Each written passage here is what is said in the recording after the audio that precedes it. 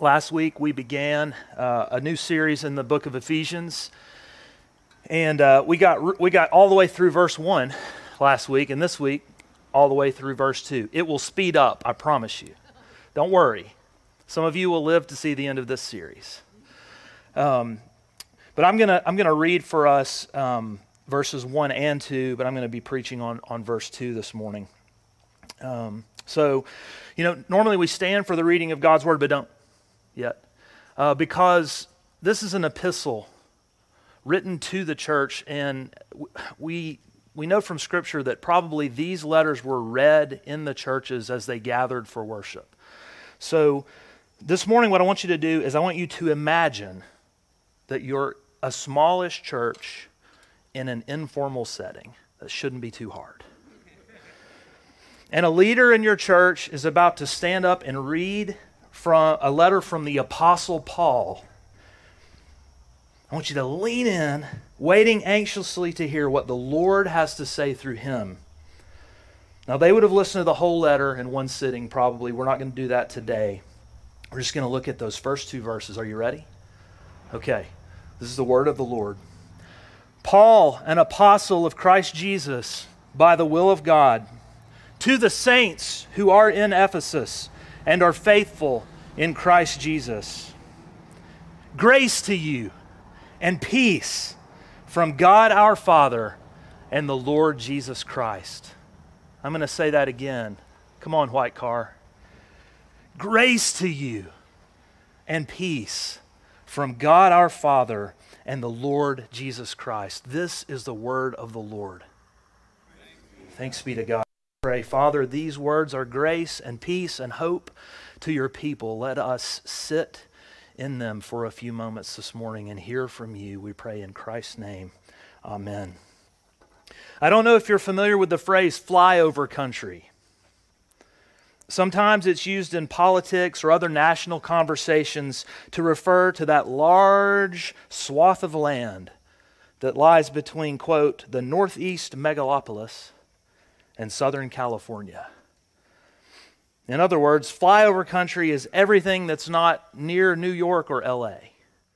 These two cities and their surrounding communities are where the movers and the shakers are. Culture is made there. And in many ways, this culture is exported to the rest of the nation. The influence and the affluence of these two polar regions of our country are staggering. You see, New York and LA, that's where the action is. Now, I want you to imagine with me for a minute, one of these movers and shakers gets on a plane in New York this afternoon, and they're flying over flyover country to LA County, but something happens. Somewhere around Topeka, Kansas, the plane has some sort of engine failure and has to make an emergency landing. And the airline says, look, we're down for a while. Here's a car, take a drive. And if our mover shaker were to leave the airport in Topeka and drive into town and follow some random family home, what do you think would happen? Well, they might be arrested. But if they're not, they might find something beautiful. Parents reading to their children, meals being shared together, flag football teams, community gatherings, chili cook-offs or cooks-off, I'm not sure. County fairs, in short, life. You see, that large swath of land in the middle, it's not flyover country. It's real. It's meaningful. It's life. And for a few minutes this morning, let's think together about Paul's greeting in Ephesians 1:2. To our detriment, we often look at this short passage in all the epistles as scriptural flyover country. It isn't. Sure, there are other places in this letter where we might say that's where the action is. And you're right, and we'll get there. We will get there. But for a few minutes, let's land the plane and see what happens if we follow this verse home. When we peer in the window, we're going to find something beautiful. The grace of God.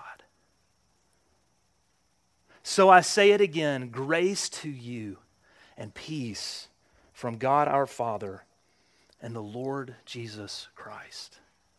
Now, let's do it. Let's think deeply this morning together about the grace of God. So what is grace? I really do wonder, because I tried this myself, how many of us could give a short, clear, accurate definition of grace? You know, in our language, grace has a pretty wide semantic range. That means it can mean different things in different eras and in different contexts. She entered the ballroom, and everyone noticed that she carried herself with an unparalleled grace. That's not what Paul's talking about. It's beautiful, but that's not what he's talking about. So think just for a second, what do you think grace in this context means? The kind of grace that Paul is talking about is the grace of God. It's the unmerited favor of God. It's goodwill and kindness from God that no one can earn. And Paul, right at the beginning of this letter, he says, grace to you. You are now living in a state of unearned favor, the loving kindness of God. Friends, this is everything. It's really everything. The grace of God is everything in the human life. So roll up your mental sleeves. I'm not wearing any, but roll up your mental sleeves and look at grace for a few minutes. You know, the Bible can talk about the grace of God in a lot of ways. But this morning, I want us to look at grace in two, albeit reductionistic a little bit, categories. Common grace and special or saving grace. Now don't disappear. Stay with me. Common grace and saving grace. It's the same grace, it's just applied differently. So what is God's common grace? Have you ever heard that term or that phrase? You know what that is? Well, put simply, God's common grace is God's unmerited, unearned favor towards all of mankind. Did you know that in some sense, even Adam and Eve experienced the grace of God before the fall? I'm going to prove it to you. What act of righteousness or merit did Adam perform to earn the right to be created? Well, none. He wasn't created yet. What good work did Adam and Eve do or perform before God for Him to put them in a lush paradise with good gifts to meet their every need? None.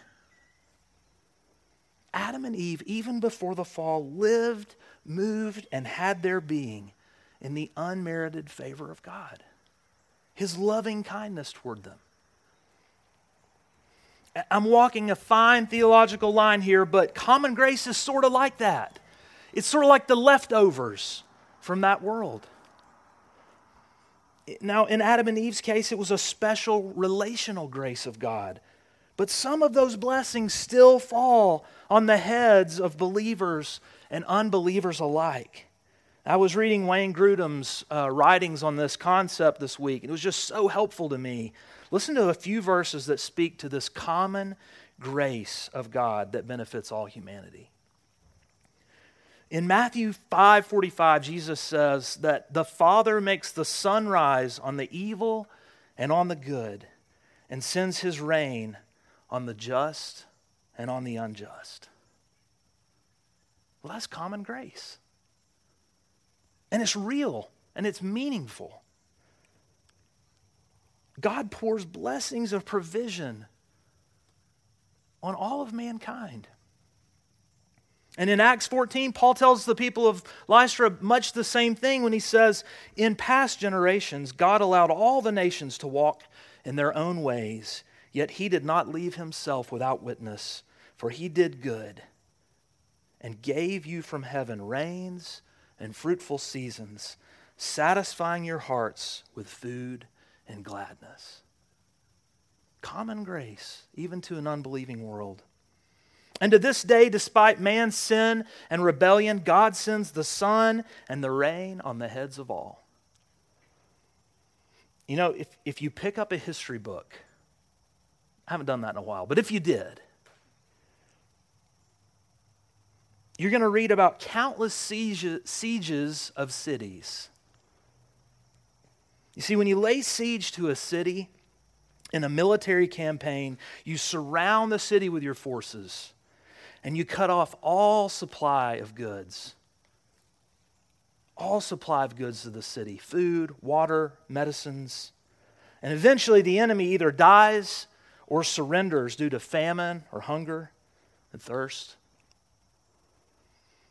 And all across this earth and all across human history and generation after generation, God keeps pouring blessings on the heads of the rebels. Summer, winter, springtime, harvests never cease. Yes, famines come, despots destroy economies, sin ravages communities, but the sun and the rain just keep coming, making it possible for us to grow and harvest and enjoy. You might say God is not very good at the sieging of a city. That's hyperbole, but let's say he doesn't choose to do it that way. It's as if God has surrounded the rebellious city of man only to pour supplies into the city as a testimony to his goodness, like Paul said. And yet so many never surrender to his love. Friends, this is common grace. Now stay with me. There's another fun story coming. Just hang on. It doesn't stop with the sun and the rain. This same pattern holds in other realms of human life. God's common grace plays out in the intellectual realm and the vocational realm and every area that touches human life. For the sake of time, I'm going to cram all this into one example, okay? Imagine the heart surgeon. Poor surgeons, they're always being sermon illustrations. But imagine the heart surgeon. Her whole life is gift. The very body she walks around in, gift. The intellect, gift. The universities and the medical schools that were founded years before she was born, gift. The craftsmen and engineers who over time developed and honed skills and knowledge that produced the technological and precision equipment that allow her to save lives. Gift. And you may say, but what about the drive and the motivation to push through years of medical school and residency? Gift. The air that she slowly breathes in and out as she makes the most calculated incision. Gift. We have nothing of ourselves. Nothing. Only grace. Only gift. The unmerited favor of God worked out in 1,000 ways through 1,000 channels. Listen. God's common grace permeates every moment of every day of every human life. And that's why pride is so silly. It's ugly, but mostly it's just silly. I don't know if you've ever seen the movie Finding Nemo. I hope many of you have. There's this scene where this clownfish named Marlin, it's confusing, I know, and his friend Dory, another small fish, find themselves out of the water, bad, out in the open, bad, on a boat dock, worse. And all of a sudden you see about 100 seagulls. Do you remember this scene? Perched all over wires and and masts, whatever that would be called, and the boats all around the harbor. And when the seagulls notice these two vulnerable, tasty morsels, they all start to say the same thing. Do you remember? Mine. Mine. Everybody say, this is going to be fun. Everybody just say it. Mine, mine, mine, mine, mine. If you haven't seen the movie, that's what it sounds like. Mindless eating machines. All claiming ownership of a gift. Aren't we just like that sometimes? We see the good gifts of God's common grace all around us and we say, mine, mine, mine. No! His! It's all His. Common grace. To the believer or to the unbeliever, common grace. And if you have slipped into a mine mentality this morning, I hope the words of this sermon haunt you this week. It's a loving kindness, good-natured haunt. But I hope they haunt you. Every time you find yourself in a quiet room this week and notice your own breath in and out, I want you to think, gift. Every time you're driving instead of walking through the rain to your job, gift. Every morsel of food you lift to your mouth, gift. Good gift of the one true living God of heaven, Father, Son, and Holy Spirit.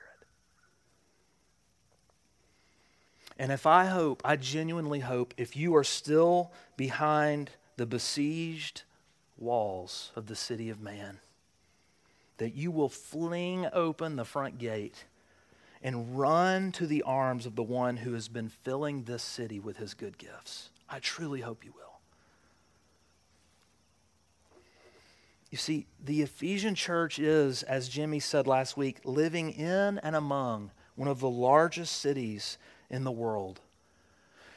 It was full of trade and industry and idolatry and abuse and beauty and family and sin. And yet, the people there were living under the common grace of God.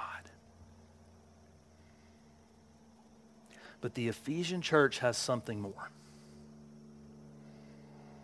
The Ephesian church has something so much greater and more valuable. They have the saving grace of God.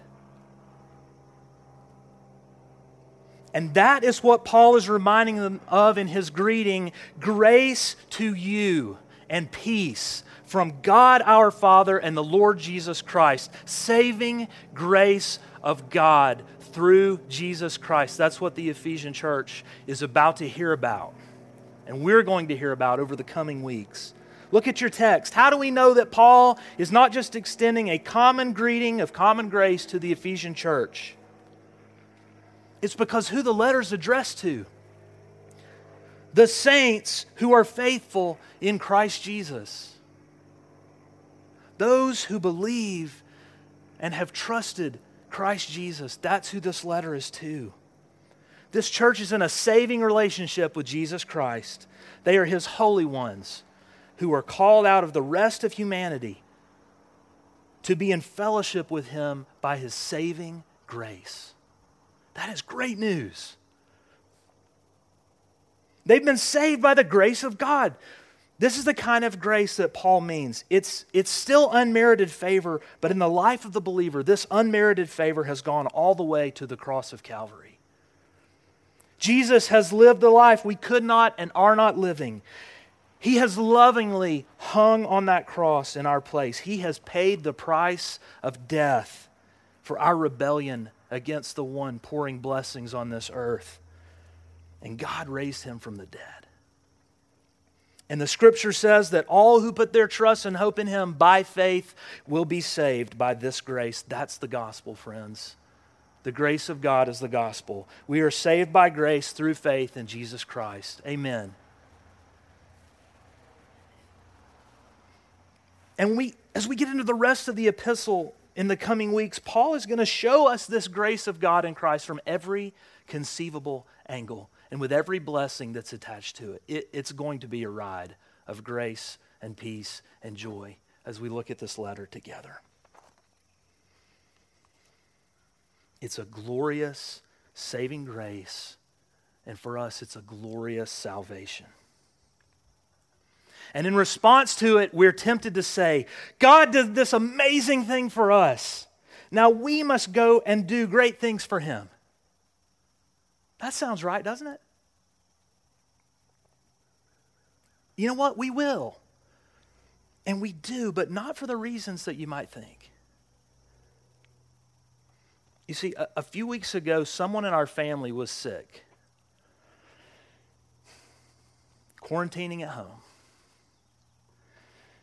And one of our daughters went to stay with another family in hopes of staying healthy in this very busy season of life that she's in. And this other family was so kind to our daughter. So kind. She slept in their spare bedroom. They fed her meal after meal at their own table and at their own expense.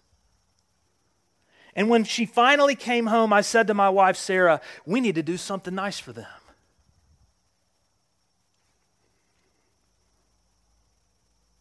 And we did. Now, why did I say that? Because I don't understand grace. I don't understand grace. A few days later, I was reading a book by John Piper called Future Grace. At the beginning of the book, he says this. Piper writes about what he calls the debtor's ethic. Listen carefully. The debtor's ethic says, because you have done something good for me, I feel indebted to do something good for you.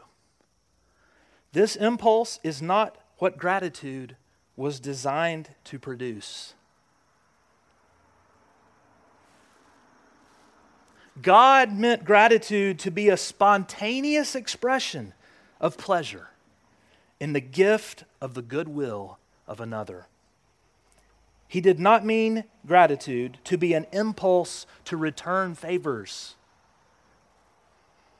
If gratitude is twisted into a sense of debt, it gives birth to the debtor's ethic, and the effect is to nullify grace. You see, to truly experience the grace that this other family showed us, perhaps a kind note or a phone call would have meant more than the Trader Joe's gift card. Did I feel a spontaneous expression of pleasure at the grace of this family toward us? Maybe for a moment, and then I immediately twisted it into the debtor's ethic. We have to pay these people back.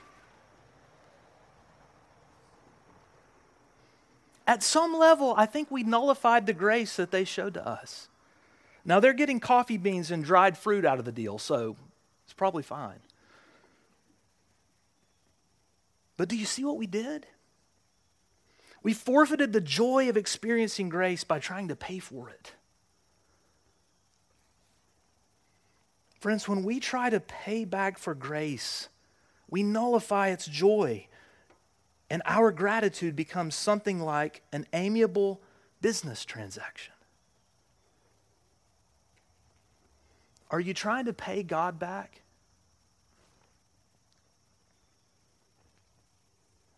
Are you frustrated because you think you should, but you know you can't? Stop it! I release you. Believer in Jesus Christ, God says to you this morning through Paul, his apostle, whom he called by his own will to tell you, grace to you and peace through God our Father and the Lord Jesus Christ. You see, the people out there, those who don't follow the Lord, and some of us in here, they're experiencing the common grace of God. In His patience, He continues to pour countless blessings on the besieged city of man that they may see his goodness and at the right time fling open the gates and run into his good and strong arms. We who believe have already done so.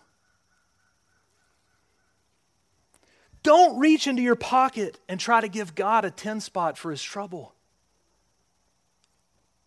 Bask. Bask in the radiant smile of God's grace with gratitude for his love. There's a place for obedience in the life of the Christian, huge place. There's a place for laboring for the harvest. There's a place for mercy ministry. There's a place for every good work that God has prepared beforehand that we should walk in them. They have no place in the transaction of grace that God has poured upon us. No place. Our gratitude will overflow into these things, but they will never serve as payment for what God has done. Never. So for a few minutes this morning, just believe and experience the loving kindness of God and what John Piper called a spontaneous expression of pleasure in the gift of grace. The saving, loving kindness of God in Jesus Christ. Bask in it. It is yours in Christ Jesus. And you know what it leads to? Peace. Peace with God. Our whole liturgy was full of it. You know where that peace comes from? It comes from the grace of God through Jesus Christ. He didn't come down and figure out peace. He brings it. He brings it into our lives. So grace to you and peace from God our Father and the Lord Jesus Christ. He gives you his grace free of charge. And by the cross, he has made peace. In Christ, you are no longer the enemy of God. He calls you friend instead. Is that beautiful? You know, there's a fitting parallel to the grace that other family showed us last week and the grace that God is showing us right now. You see, last week, that family adopted our daughter into theirs. Just like God has adopted us into his family. They cared for her and sheltered her, and at their own expense, they fed her with rich food. And they asked for nothing in return. God has done that for us. We were out there with the rest of humanity experiencing a flood of common grace that God shows to all people, but God did something for us. Through Jesus Christ, he's adopted us into his family. He has brought us under his special care, and now in mere moments, he will feed us with rich food. Food that was bought at his own expense. The cost of his own Son. And we will experience, I pray, a spontaneous expression of pleasure and gratitude for the good gifts of God for the people of God. Let's pray. God, your grace is beyond our comprehension. It is better. It's better. There's no need to qualify it. Your grace is better. Your love is better. The peace that you bring is better. And so thank you for this table where you feed your people with rich food. Help us bask in your love. In Christ's name, amen.